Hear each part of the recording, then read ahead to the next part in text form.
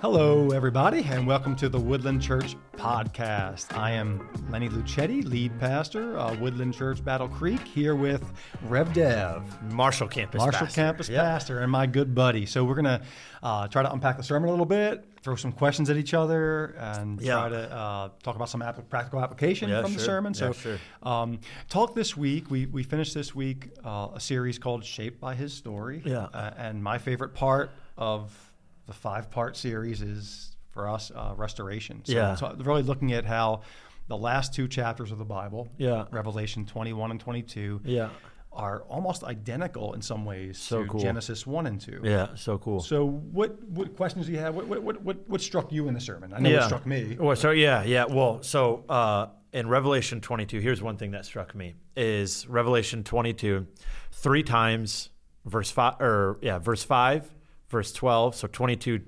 22:12, 22:20, I believe, Jesus says 3 times, look, I'm coming soon. And I think that's the first 2. Third time, yes, I am coming soon.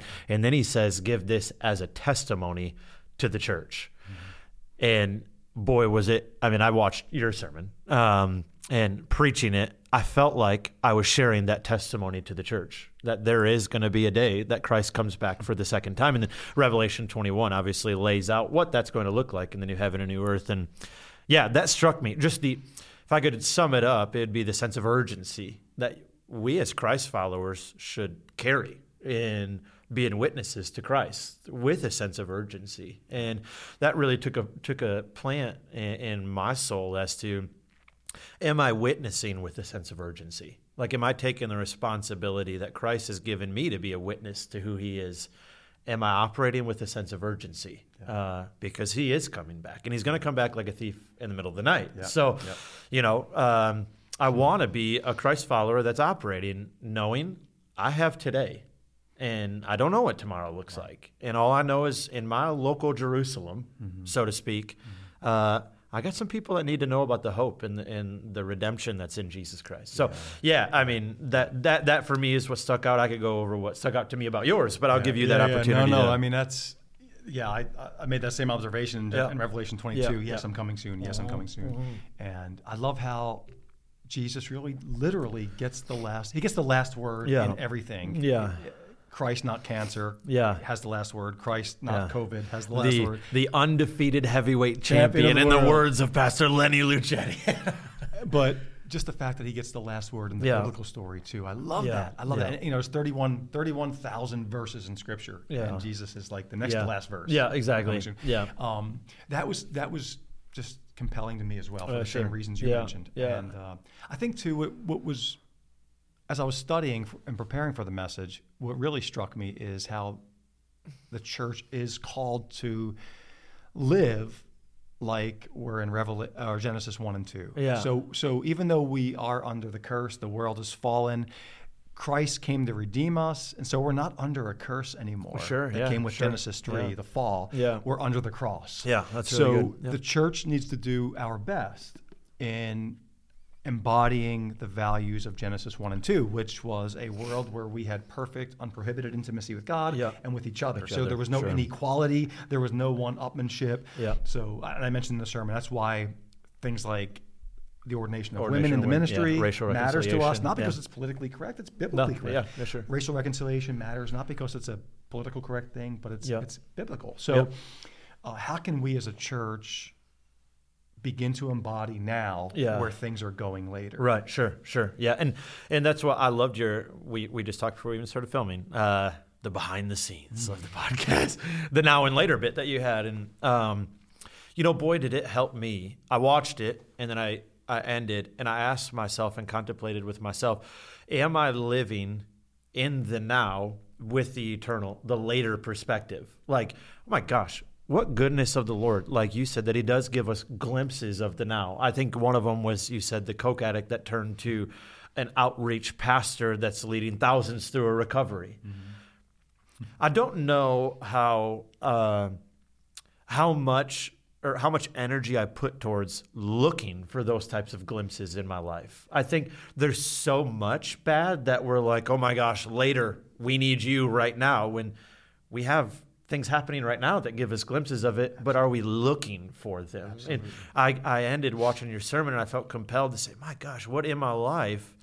I mean, I have glimpses all over my life, of the goodness of God working through my family. I mean, my own sister, turned from heroin addict to now one of our nursery volunteers in Marshall. Like, what? Like, glimpses now and later, so impacted by that. Yeah. I mean, I'm probably I'll try not to cry. Yeah, sure. Yeah, I mean, just sitting with several people over the last few weeks, Woodlanders, who told me about the grief that came at the death of one of their children. Yeah. And obviously that's a tragic thing, and it's full of pain and grief, and it's part of living in a fallen world. So I could have just focused on that, and I did, and it grieves me. But when they told their story, I'm thinking of two people in particular, they told it in a way that shared the silver lining of God's presence in their pain, in a way that gave me a glimpse into the God who, although he'll do it later more fully, even now finds a way by his presence to wipe every tear from our eyes. Right, yeah. And they were testifying to how God enriched them through it. And they were thanking God for the time they had with their kids, even though they died way too young. Yeah. And it was so compelling to me. I'm going to start crying. But the way they access the presence of God in the now, even in the midst of the junk. And we have that same access. Oh, absolutely. There's no situation we are in where the presence of God can't sustain us. I've heard a preacher say before, God's will won't take us where his grace won't sustain us. And I don't know that God's will takes us to a place where we lose loved ones. I don't think God caused the pain. I hope in this series it was pretty clear that we corrupted We're the ones that masterpiece. Yeah, sure. That's when I threw black paint on Christine's great work.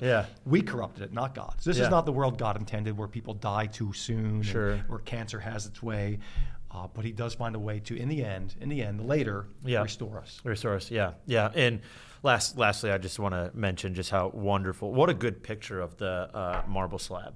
I mean, marble slab right here, boy. I tell you, and I think God consistently picks me back out of the junkyard even now, and continues to chip away at me to make me look more like him, and in my life to resemble more of the life he has for me. And I thought, just thinking of that as, you can hear the screams of Genesis 1 and 2, that a creating God is still chipping away at you, through Christ and the Holy Spirit. And I just thought that visual of hey, we're all marble slabs in here, still under the loving work of God.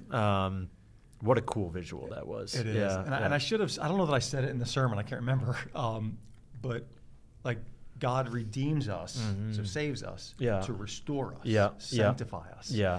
So he doesn't just save us from the junkyard, the worthless marble slab, but he actually does chip away at us. Yeah, exactly. And he makes us what he created us to be. Bingo. So I'm so glad he doesn't just save us. No, I know. Some churches just emphasize that, honestly. Sure. Oh, you're going to get saved no matter how bad you are. And you get saved and you get to stay as worthless as you feel. No, God doesn't just save us, he sanctifies us. He doesn't just redeem us, he restores us. And I think that's really the fullness of the gospel to me. Yeah, exactly. He loves us as we are, but he doesn't keep us there. Yeah. That's really good. Yeah, we got marble slabs all over our community that God wants to do the same thing through. And I think just those visuals help me. I don't know about you, but seeing, it's so easy to say, God pulled you out of the junkyard and made you a new person. But when you see it as a piece of art, the way you communicated it as a marble slab that God will just continually go to work on, it just helps me recognize, boy, I have marble slabs all over my Jerusalem and all over my local sphere of influence, that I want to see God do the same thing for them as he did for Devon. Absolutely. And to have the eyes of a Michelangelo who could see what everybody saw to be a worthless marble slab that was unworkable. Michelangelo, 26-year-old artist, saw David. He actually had a vision of David in that ugly marble. And that's the way God sees us. We might look at people and say, worthless slab. And we shouldn't, though, because the church should know better. So what Michelangelo did with the marble, what God did with King David, he does with us. And the church should be doing with others. It's good. Sure. Yeah. I love it. Well, that concludes our time today, and we are going to be launching into Palm Sunday this week. You got your Palm Sunday sermon ready? Not yet. Nope, okay. I do not. I have the idea. I don't have it written. Okay. Palm Sunday, and then can we tease out post-Easter? Yes. Tease out. You want to tease it out, or you want me to tease it out? You go ahead and tease it out. Yeah. So we're gonna do. I'm really excited about this. We're excited about this. It's called the Breakthrough Series. Yeah. Starting the week after Easter. It's a 3-week series, and we're talking about breaking free from past regrets. That's week 1, and then present resentments, and then future fears. Because if you're in bondage to past regrets, present resentments, future fears, you can't move forward. Yeah. And so we're gonna have extended prayer times around this, and it's gonna be. We're really hoping it is a breakthrough season. For all of us. Yeah. Good. I got a friend I'm inviting. I can tell you that. Me too. All right. God bless, guys. Have a good one.